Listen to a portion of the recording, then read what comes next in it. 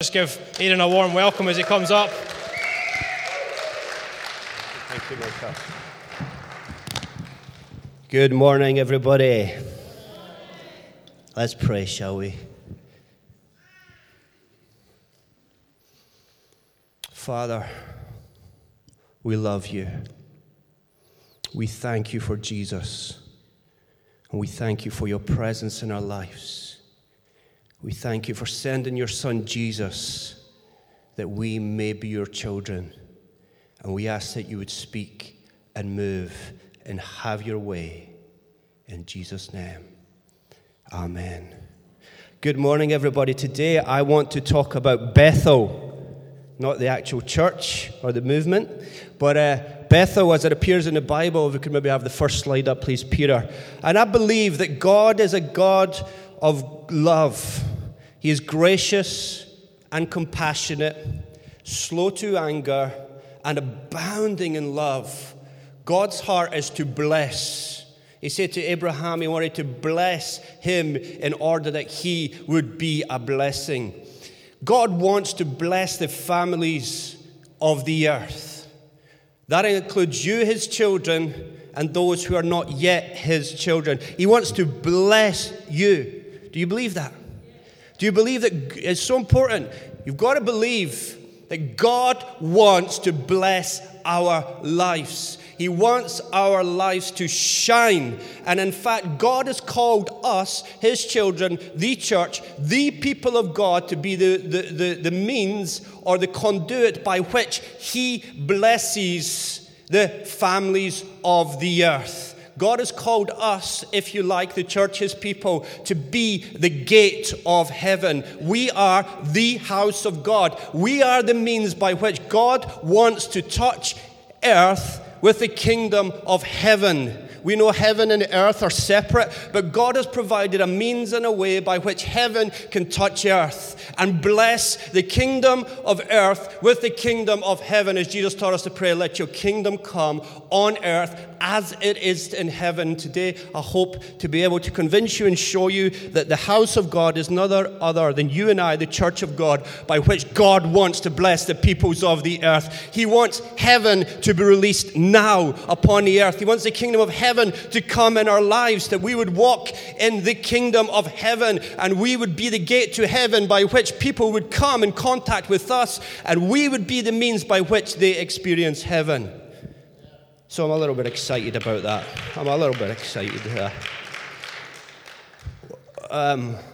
Who's going to read my passage today? I asked somebody to read my passage. Who is it? Aaron Leask. Where is he? Is Aaron here? Well, he's on Gangs. I said I was going to ask him to read it before he went on Gangs. Enough. It never worked. Okay.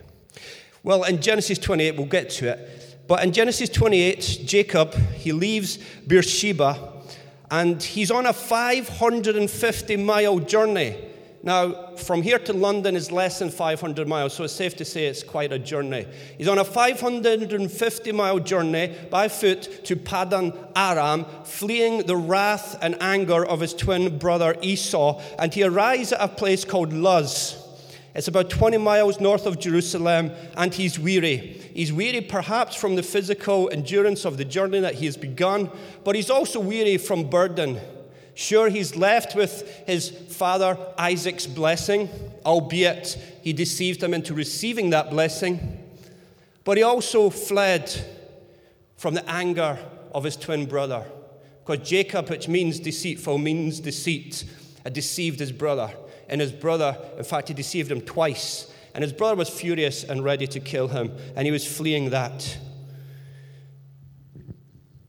So he was fleeing with the blessing, but he was fleeing from his wrath of his brother. Jacob's father was called Isaac, who was married to Rebekah. Isaac's father, as we know, was Abraham, the father of the faith. Abraham was promised a son. And we know that Abraham took Hagar and they had Ishmael because they tried to take the plan of God into his own hands. And yet God wanted him to have laughter. He wanted Abraham to know when he promises something, he can do it. When God promises something, your mind doesn't need to understand how he's going to do it. You just need to believe. And he did receive a son in their very old age, so old that Sarah laughed and they called the baby after Isaac. So Isaac and Rebekah had twins, and as we are told in the account in Genesis, the twins wrestled in her womb, and she inquired what this meant, and she was informed that there was going to be a struggle between these two brothers. And this was evidenced by the fact when they were born that Jacob was holding onto Esau's heel. Even at birth, he was like trying to grab hold of something that his brother had. He was trying to he longed for what was by birthright the oldest sons. We learn, slide 2 please. We learn about Esau. In fact, let's go to the next one. We learn about Esau. He's the big, red, hairy, strong one. He was the man of the field. He liked to capture game. And because he liked to capture game, he was his father Isaac's favorite. Right there, we have biblical evidence that the way to a man's heart is through his stomach. Amen, brothers. Come on. I'm agreeing with that. It is, by the way, it's true. We're so shallow, us men. Jacob, on the other hand, he was a quiet man as he was brought up. He was a quiet man. He liked to dwell in tents. And he's the kind of guy that would probably like to cuddle up with his mother, Rebekah, with his cozy milk and sookie blanket and watch CBeebies. Nothing wrong with that. I enjoy that, and I get an excuse. So yeah, he was the quieter of the two. And hence, he was Rebekah's favorite. We see that one day, Esau came in from the field. He was famished, he was hungry, and his brother Jacob was cooking a stew. And he asked him for some of his stew. And rather than Jacob just be generous and kind-hearted and say, of course, my brother, let's share in the stew, he decided to deceive him and to trick him and to sell in his birthright. And we're told in Hebrews that Esau despised his birthright. And he was willing, considering what use is this birthright to me? I'm not nearly dead. He didn't understand the significance and importance of the birthright. The birthright was the right of the firstborn son for the blessing. And it included the blessing of Abraham for the promised land, the line of descent of the Messiah, and God's plan of redemption for the whole of mankind was linked to that birthright. He didn't understand that. He didn't comprehend that. He was willing to sell all of that for a bowl of stew. And he deceived him and tricked him. That was the first occasion. The second occasion was Rebekah, their mother, heard Isaac discussing that he was going to bless his sons. And he was going to bless his oldest, the firstborn, with the birthright. And in biblical times, the blessing was powerful. It was irrevocable. It couldn't be taken back. It couldn't be reversed. Once it was spoken and released, that was it. It was done. So Rebekah heard of this, and she decided that she was going to trick her blind husband. And it involved her getting Jacob into Esau was away, capturing his favorite father, his dad's favorite game that to make his favorite dinner. And it involved deception in which Jacob would wear his brother's garments. He would have goat skins put on the back of his hand and his neck because Esau was a hairy red man. And even if blind Isaac went to touch his neck and touch his hands and felt that he wasn't hairy, he would know. So he goes, and he's willing and participates in the deception, lying to his father, pretending to be Esau. And it works. He doesn't recognize his voice at first, but he managed to convince him because of the hair. And he releases this tremendous blessing. Of course, Esau finds out, and he comes back, and his father finds out what has been done. And Esau is raging. He's mad. He's lost the blessing of the firstborn son. It's been released to Jacob the deceiver. Jacob has the blessing, which included the right to rule over his brother. It included the Abraham of blessing, which included the promised land. It included the line of promise to the Messiah, the coming Messiah. And Jacob had it by deception. So Esau vows that he's going to kill his brother. I mean, the Bible's great, isn't it? It's just great stories. It's full of flawed people. You're flawed, welcome. If you're flawed, welcome to the family of God, because it's flawed people. It's full of people with problems, with issues, with weaknesses, full of sin. And what you can be encouraged by doesn't stop God choosing them and using them and blessing them. So, his mother thinks, I better protect my favorite, Jacob. What I'll do is I'm going to send him to my brother Laban. He's got some beautiful daughters, single men. In the Bible times, finding a wife was a little bit more strategic than just praying. They had to do certain things. And here we have a good example where the mother decides to send him to her brother, who's 550 miles north of Beersheba in a place called Paddan Aram, and tells Isaac that she wants to send her son away.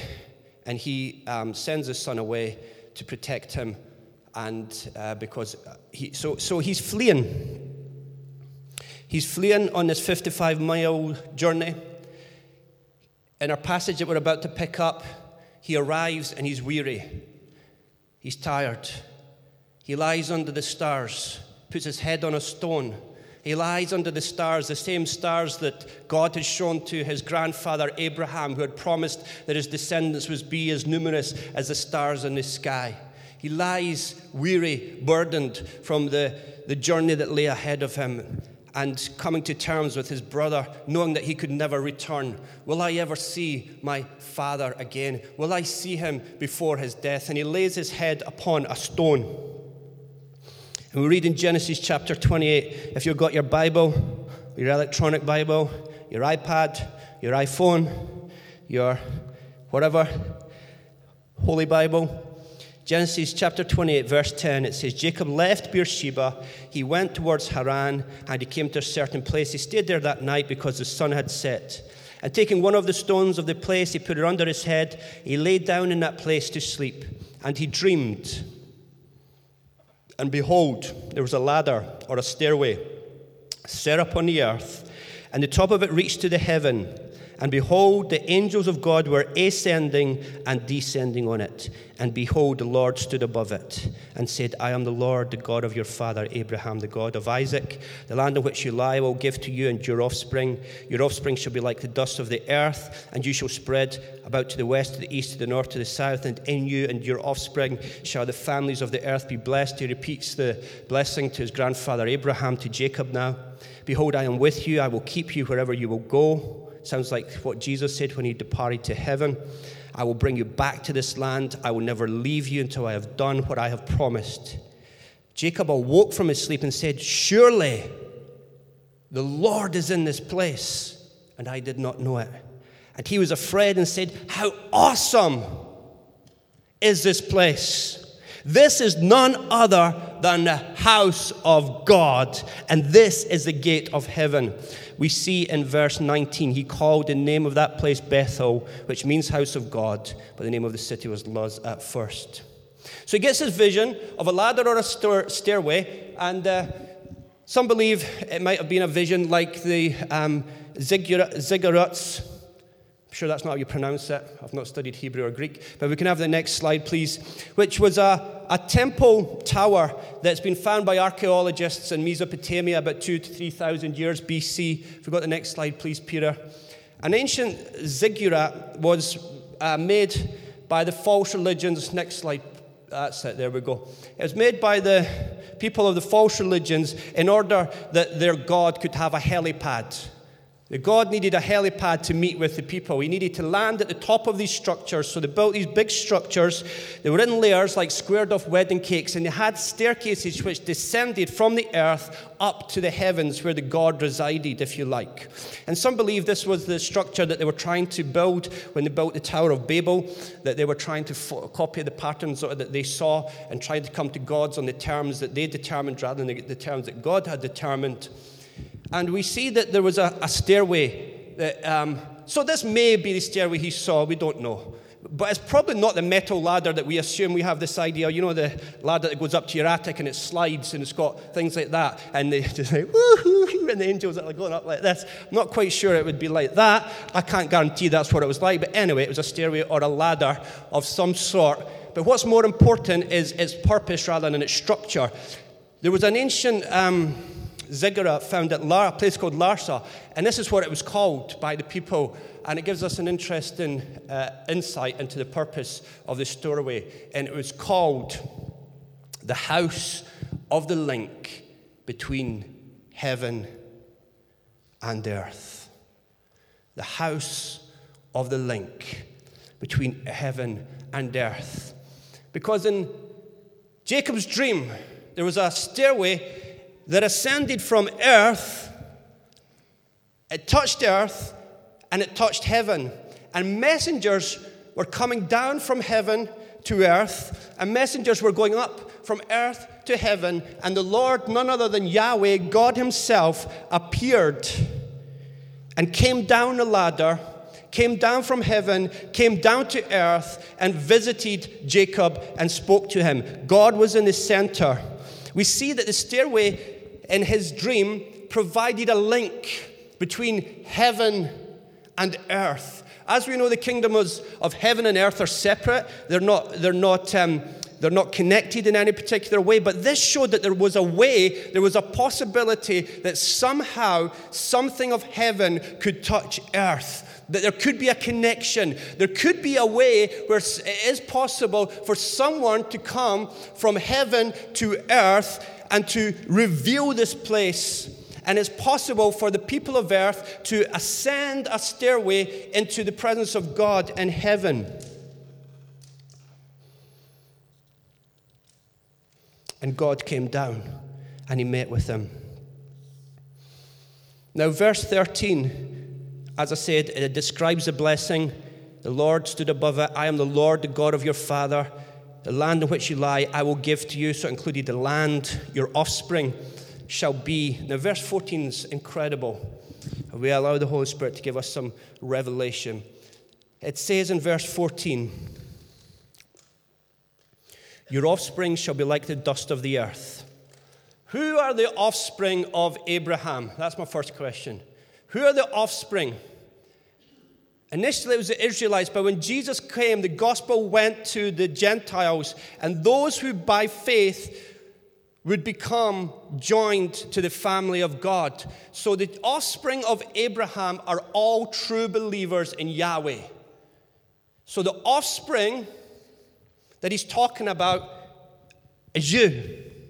It's the church of God on the earth today. And he says, 14, it shall be like the dust of the earth. It's going to be numerous. God's people are numerous on the earth today. Probably the most numerous religion numerically on the earth. You shall spread abroad to the west. This is true. We've seen it in our day. The east, we have Christians. The north, we have Christians. The south, we have Christians. And then you and your offspring shall all the families of the earth be blessed. What was the blessing? He says, I want to bless the people of the earth. People want blessing. They're in trouble. God, I need you to fix my marriage. God, I need you to fix my life. God, I need you to fix my job. God, I need you to do this. God, I need you to do that. You know what? God does it. Out of his goodness and his love, he fixes that. But people, that's not what we need. That is not our ultimate need. The blessing is in the very next verse in 15. He says, I am with you. What is the greatest blessing? The greatest blessing is the presence of God in your life. There is no greater blessing than the presence of God, being united with God, being one with God, being in God's family, being his children, him being your father. That is the greatest blessing and the source from which every other blessing flows in our life. Your source of blessing is having a father. Your source of blessing is having someone who loves you so much. He wants to bless you if you will believe and understand that he is a God who loves to give. He says in verse 15, this is the blessing. I am with you. The greatest blessing is to have someone with you, a parakletos, a comforter, someone who was called alongside who will never leave you nor forsake you. He says, I will keep you. Someone who will protect you, who will guard you from the deception of your own heart, who will guard you from the deception of others, who will guard you from evil, who will guard you from danger, who will guard you from sickness. He says, I will not leave you. We need the assurance that we've been betrayed, but he will never leave us. And I will fulfill my promise to you. That is the promise. That is the blessing. I will fulfill my promise to you. What is the blessing? His presence. How will the families of the earth be blessed? The blessing is his presence. We have heaven. We have earth.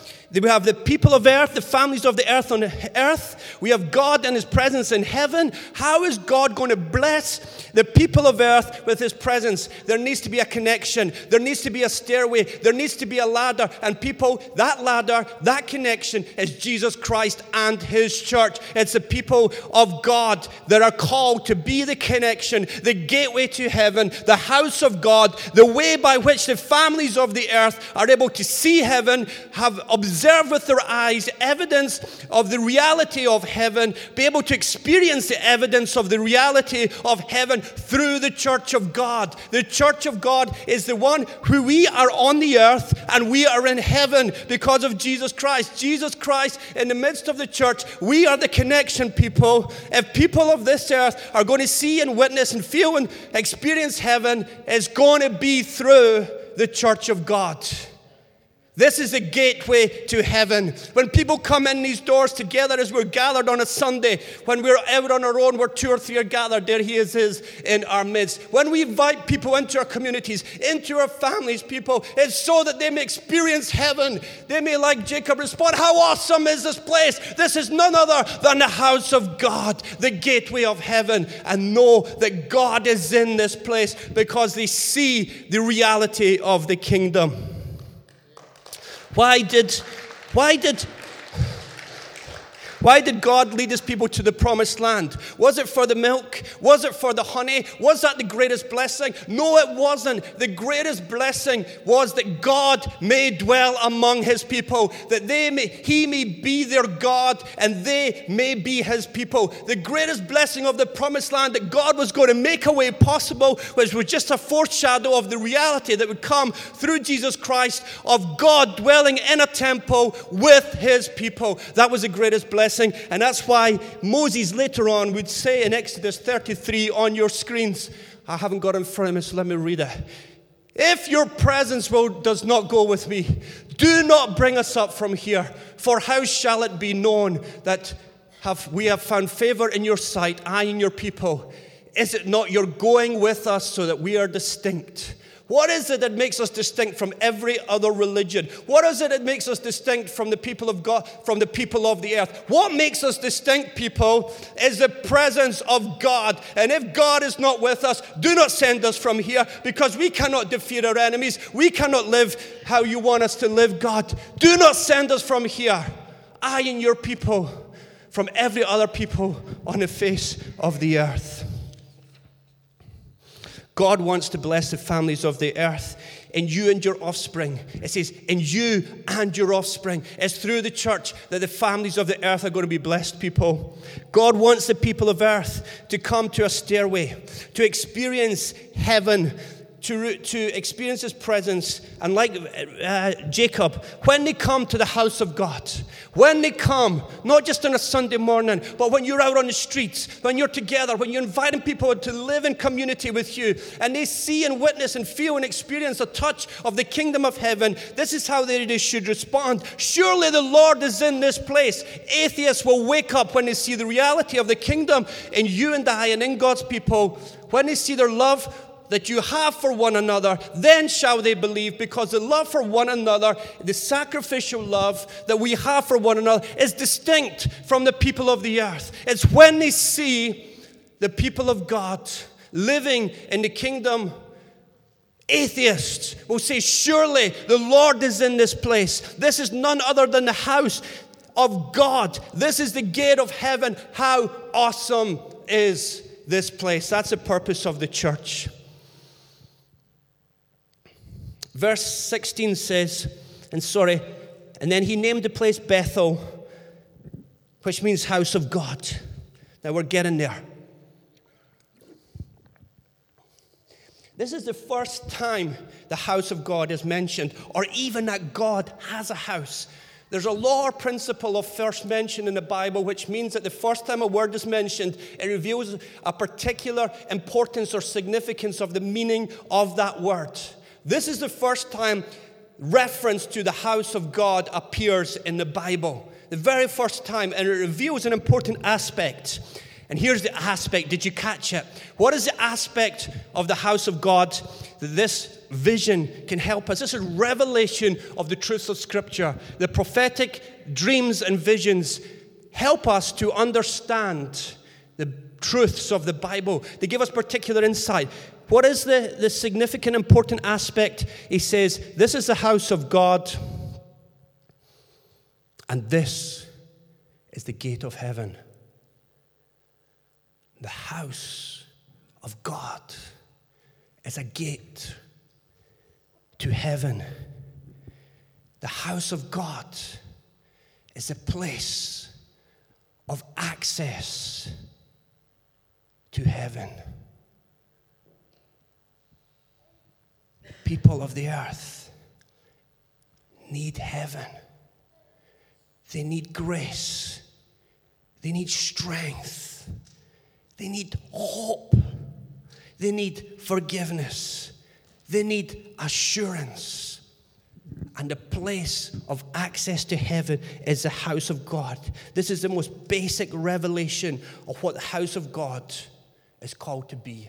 This is the most basic revelation and understanding of the purpose of the church. To be the gateway to heaven. To be, through your offspring, shall the people of the earth be blessed. Blessed with what? His presence, the kingdom. What does 1 Corinthians 3 verse 9 says? You are God's building. You are the house of God. You are God's building.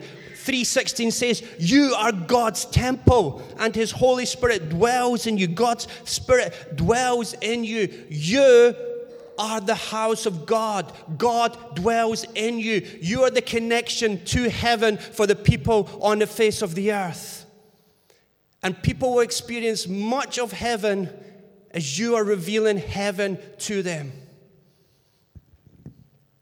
God's house is a place of access to heaven. Jesus even said, when 2 or 3 are gathered in my midst, He says this in Matthew 18:20, where 2 or 3 gather together as my followers, I am there among them. You don't need hundreds for you to be the house of God. There's a particular special manifestation of the presence of God when 2 or 3 are gathered. When you're going witnessing, take somebody with you. I did that on Friday night with Mike Fisher, came with me, and I tell you what, I felt the strength. I felt the strength of God's presence. I felt the strength of having support. We were witnessing together. We were sharing together. We were reaching out together. We were praying together. Is my friend here?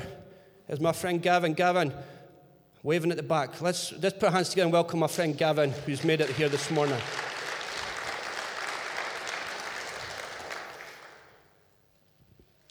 I didn't tell Gavin I was speaking this morning, so I won't want to embarrass you, my friend, more than I've already done. So Jacob's stairway lets us see our purpose is ascend to heaven. And then, the next slide, please.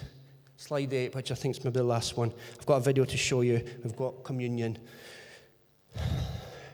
Jacob's stairway lets us see that our purpose is to ascend to heaven. Next one, I think.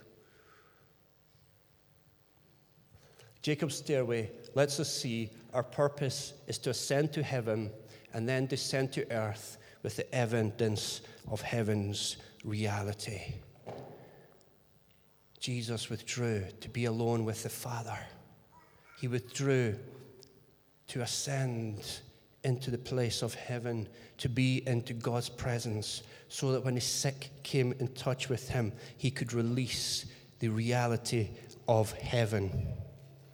You see, Jesus demonstrated, this is how Jesus lived. He demonstrated the kingdom. Jesus taught us to pray, let your kingdom come on earth as it is in heaven. Let your kingdom come on earth as it is in heaven. Now, when Jesus walked in the authority of the kingdom, and look what happens when the authority of heaven touches earth.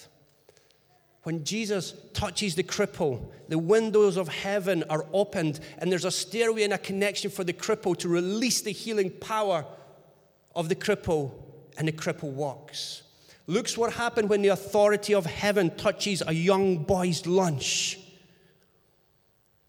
Because in heaven, there's no lack. In heaven, there is provision. So the kingdom of heaven touches a small boy's lunch, and there's an overflow. There's an overflow. 5,000 men, probably up to 15 to 20,000 people were fed, and there was basketfuls left over when heaven is released onto earth, because there is no lack in heaven, people. Look what happens when the King Jesus just opened the window of heaven a little. When his mother came to him and says, they have no wine. And what happened? We see Jesus turned these big vats of water into wine. He opened the kingdom of heaven a little and released it onto the earth. And you and I are called to preach the good news of the kingdom. We are called to be ambassadors of the King on this earth, revealing and opening the windows of heaven to those that we come into contact. We are called to release heaven on earth. Jesus taught us to pray, let your kingdom come on earth as it is in heaven. Now, I'm going to just mention this for 2 minutes, but in John chapter 1, and I want to show you a video, verse 43. John 1:43, it says, Jesus decided to go to Galilee. He found Philip and said to him, follow me. Philip was from Bethsaida, the city of Andrew and Peter. Philip found Nathanael and said to him, we have found him whom Moses in the law and also the prophets wrote, Jesus of Nazareth, the son of Joseph. So Nathanael said to him, can anything good come out of Nazareth? And Philip said to him, come and see. And Jesus saw Nathanael coming to him and said, behold, an Israelite in whom there is no deceit. That's a strange thing to say. He's a descendant of Jacob, which means deceiver. And it seems that Jesus is comparing Nathanael favorably to his ancient ancestor and saying, here is an Israelite, here's a descendant of Israel, here's a descendant, Jacob's name was changed to Israel, in whom there is no deceit. So he's commending him, he's comparing him favorably to his ancient ancestor. And Nathanael said to him, how do you know me? And Jesus answered, before Philip called you, when you were under the fig tree, I saw you. Sounds strange. What do you mean I saw you when I was under the fig tree? But Nathanael's response is incredible. He says, Rabbi, you are the Son of God, you're the King of Israel. Whatever he was doing under that fig tree was something special, it was something precious, it was something that if someone knew he was there doing it, whatever he was doing, perhaps he was having devotions, perhaps he was having communion with the Lord himself, who was actually on the earth walking and about to meet him. Maybe he was in communion already with the God, the creator of the heavens and the earth, who was walking on the earth. And when he said, I saw you, he knew straight away that he was the Messiah, the King of Israel. Jesus said to him, because I say to you, I saw you under the fig tree, do you believe? You will see greater things than these. Truly, truly, I say to you, you will see heaven opened and the angels of God ascending and descending. Does that ring any bells? You will see the angels of God ascending and descending on the Son of Man. You're impressed with that little word of knowledge about the fig tree? You're going to see much greater things than that. You're going to see a fulfillment of the dream that your ancient ancestor Jacob had. Jacob had this dream where heaven could touch earth, where God could come from heaven to earth. I am the fulfillment of the dream. I am the reality of the stairway. I am the God who came down the stairway. I am the stairway. I am the one who has laid down my life, who has shed my blood upon the cross, that whoever believes can join him in ascending the stairway from earth to heaven into the very real throne room of God and experience the throne room of God and descend back to earth. You're impressed with that little word of knowledge? You're going to see something greater. Jesus revealed What the Old Testament foreshadowed, Jesus became the reality of. Wherever Jesus is, becomes the new Bethel. Wherever Jesus is, becomes a new presence. Let's watch this video, and then we're going to take communion, and we're going to allow God to touch our life. Let's just watch what happens when the windows of heaven, and just come like a child to this, okay?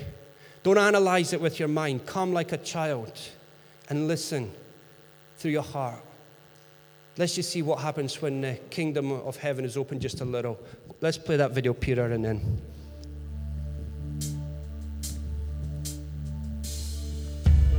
Not that one, the other one.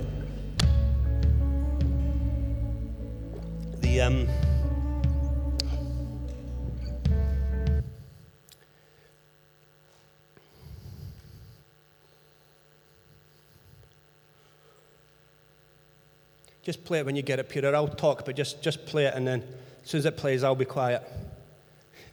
So you better find it quick.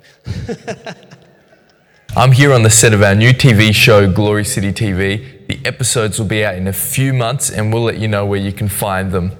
I want to show you just a short section of this TV show of an interview we did with Todd White. Have a look at this. We're going to go to our revivalist hot seat right now, and today we have Todd White sharing. Todd had an amazing encounter with God that just compelled him to go and share the love of God in the word of knowledge and healing out on the street. But his wife didn't understand this radical change that had happened in Todd's life, and it caused a bit of conflict.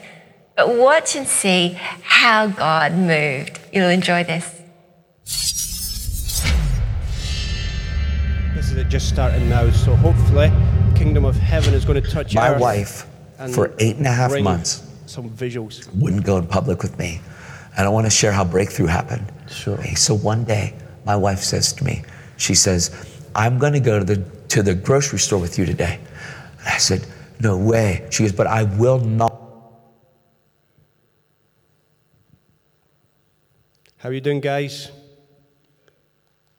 2 seconds. The Lord loves to grow my patience. That's why he's given me 4 daughters. I'm here on the set of our new TV show, Glory City TV. The episode...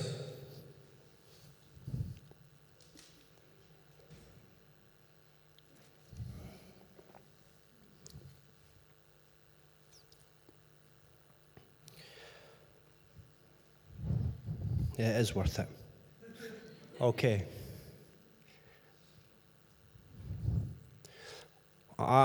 Guys, you take 2 minutes, try and get that fixed for me, please. And I'm going to read Luke 22:15-20. We're going to, listen, what I want to say to you today, wherever you're at in your life, God wants to bless you. God wants to bless you, people. You may have been trying to climb a wall, whatever that wall is, in your own strength. And you keep finding that you cannot scale that wall. You cannot get over that wall. You cannot climb it. You keep seeming to slip off. Well, with God's help, you can scale any wall. God wants to bless your life, people. But here's how he blesses it. He sent his son, Jesus Christ, to die on the cross. And here's how blessing comes. Jesus said, he who hears my words and puts them into practice is like the man who built his house upon a rock.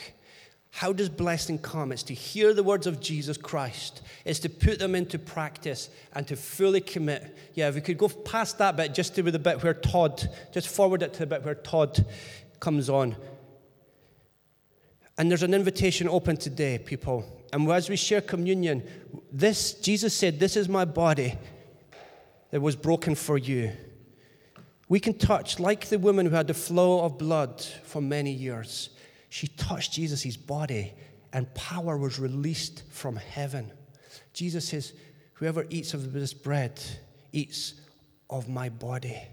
If you eat of this bread in faith, you can touch Jesus like that woman with the flow of blood. You can touch heaven and release heaven into your life through faith, through the blood. For what does Isaiah 53, 4 and 5? It says, he was pierced for our iniquities. He was crushed for our transgressions. The punishment that brought us peace was upon him, and by his wounds we are healed. Have we got that ready to go? Let's do it. My wife, for 8.5 months, wouldn't go in public with me. And I want to share how breakthrough happened. Sure. Okay, so one day, my wife says to me, she says, I'm going to go to the grocery store with you today.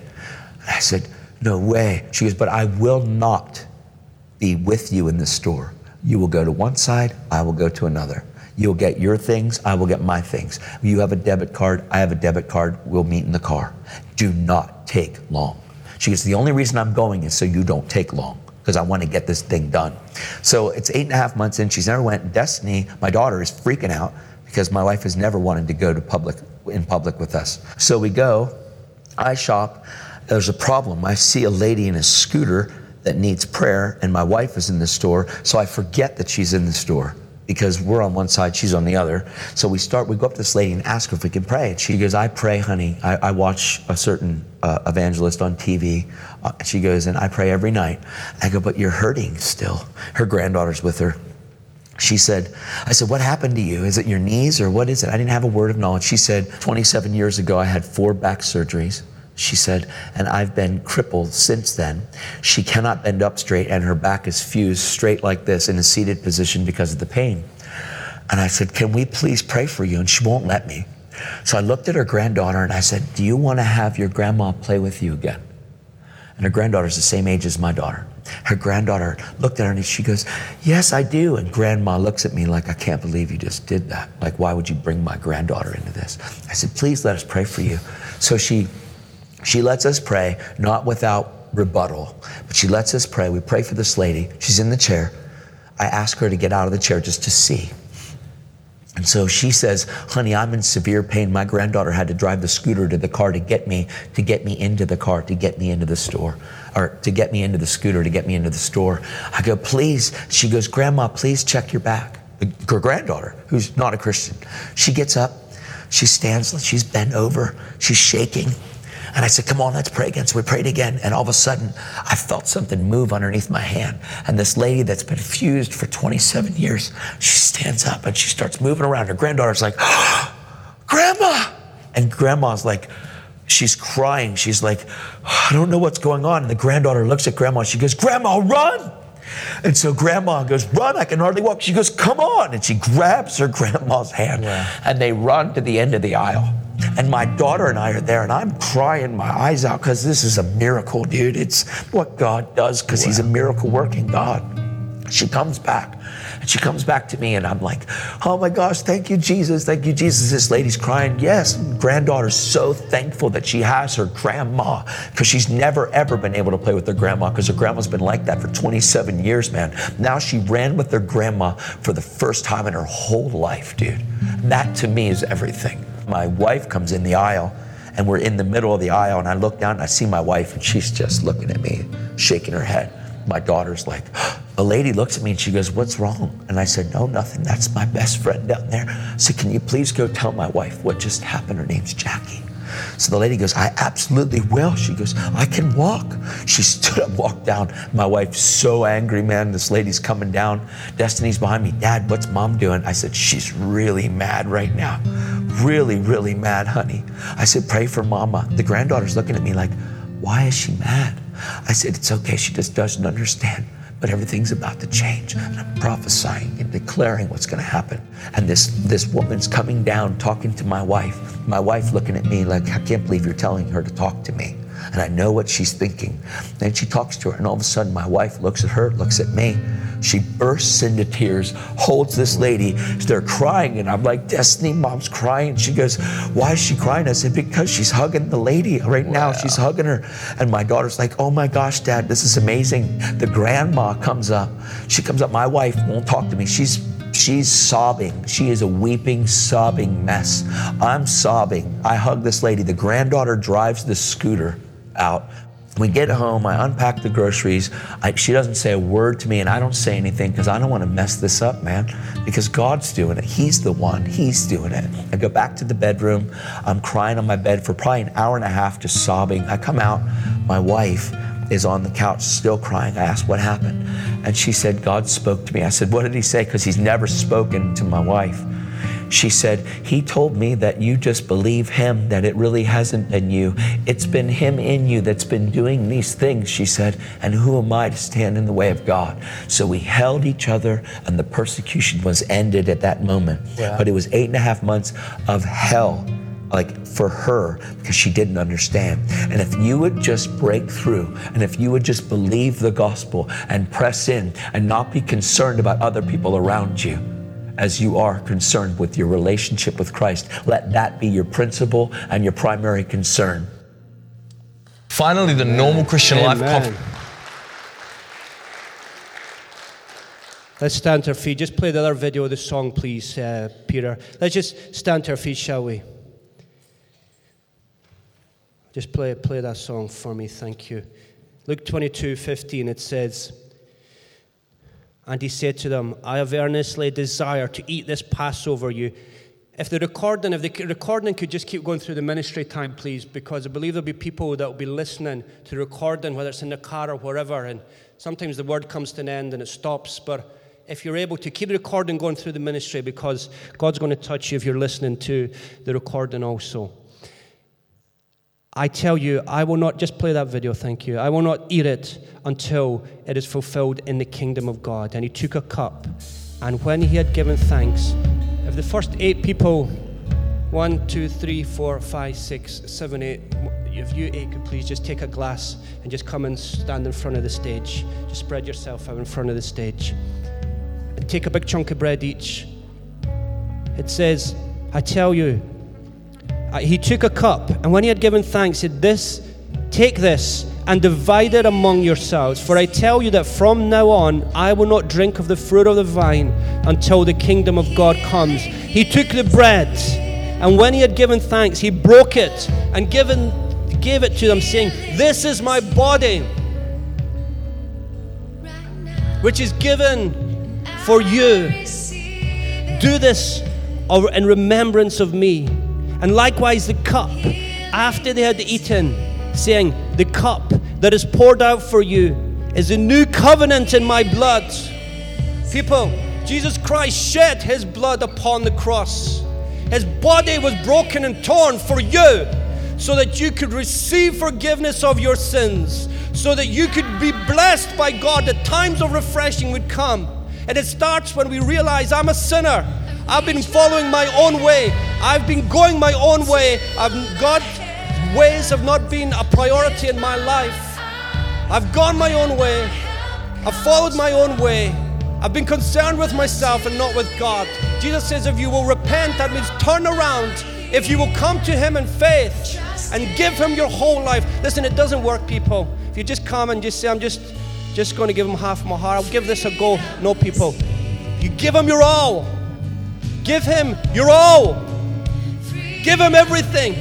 Surrender your whole. You've tried everything else and it's not worked. That's why you're in the mess you're in. Now give him your all, people. Say, Lord Jesus, today I just come to you. I come to your blood that was shed for me so that my sins could be washed away, so that I could be made the righteousness of God. That means Jesus' righteousness, his perfect righteousness is given to you as a gift, as a cloak. It's given to you. It covers you. That's why you're blessed, people. You're blessed by faith and by faith alone. You say, I can't do it. I'm not good enough. I can't keep it. That's why you should come. That's why you should come, because Jesus lived a life that you could never.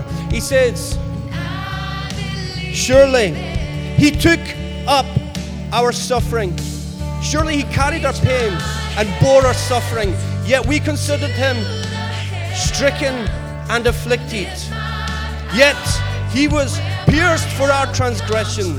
That's our sins. He was crushed for our iniquities. That's our suffering. The punishment that brought us peace with God and peace in our hearts and peace to live a life was upon him, and by his wounds you're healed. Today, people, you can touch heaven. We're in the house of God. This is the gate of heaven. What is your lack? What is your need today? Are you like the woman with the flow of blood that needs a touch of healing? Do you need provision? Do you need a job? God is blessed. God loves to bless people. Sometimes He does it instantaneously. Sometimes you need to knock and keep on knocking, keep on asking, seeking, keep on seeking until that thing which you desire comes. God knows the perfect timing for you. He might not want to give it to you too soon. And He has a reason and a purpose that we may not know or understand. So people, today I'm going to invite you, if you've not in a place where you're giving Jesus Christ your all, you are not confident that if you die, you're going to heaven right now. If you're not following Jesus and He's first and foremost in your life just now, and you want to join His family and be His child, and you want a blessing, God, repeat this prayer, everybody together. Lord Jesus, I surrender today. I need you in my life. I need a touch of heaven in my life.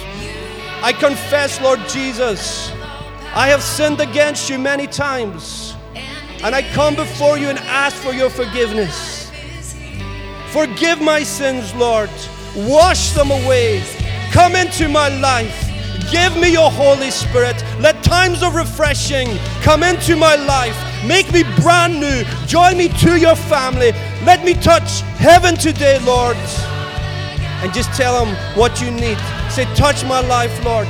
Just say, I'm desperate for you, Lord. I'll bless my life. Come into my life.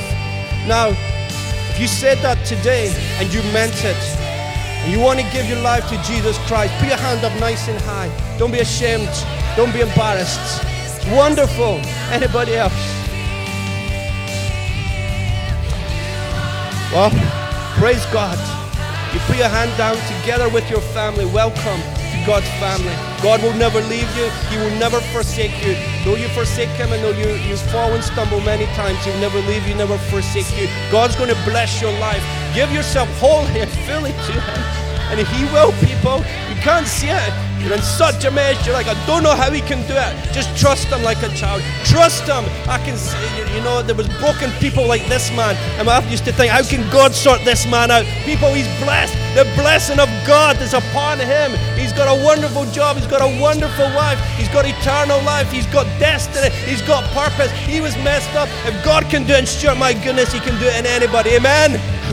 If He can do it in me, He can do it in anybody. Your life is so messed up. Just give it them all. Give it to Jesus Christ. He's our only hope. So people, come down the front. Take some bread. Join in the blood. And just stand at the front. We're just going to stay for 2 minutes. And then we're going to have a bonanza. We're going to have a celebration. Bonanza means prosperity. And we're entering a time of prosperity. When you come into God's kingdom, you enter that time of blessing and prosperity. So come, just invite you, come down now. Just come.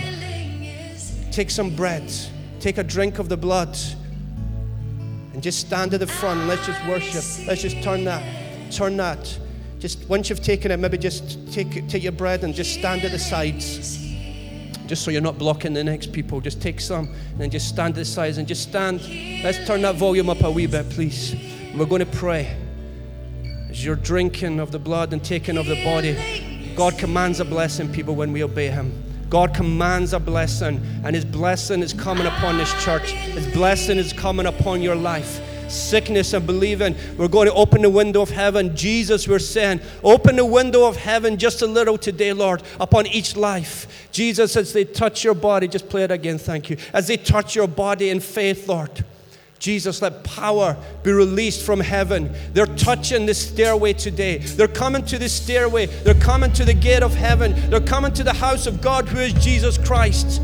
And heaven is opened up into your situation. Heaven is falling into your situation. The blessing of God is going to come. He's got grace for your situation, people. He's got grace and strength. You know, Jacob, despite being deceitful, despite all that has happened to him, God unconditionally pursued him, and God continued with His blessing. Nothing you've done, nothing done to you can stop the flow of God's blessing that He wants to give to you. There is nothing that can stop the blessing of God if you will just believe. So let the grace of the Lord Jesus Christ, just lift your hands like this to receive from the Holy Spirit. Just let the Spirit of Christ, which is the Holy Spirit, just let Him touch you now. Just let Him touch you now. Just turn that volume up a little bit more, please, David. Turn the volume up. His healing is here. Healing is here. Healing is here. Jesus, let him touch your broken heart right now. Let him touch your situation. Just give him your brokenness. Give him your lack. Reach my hand Give him your sickness. to the heavens. Receive the touch of heaven. Lift my eyes Receive where supernatural my strength and help power comes from. for the days ahead. Look to you, Receive my rock, my healer.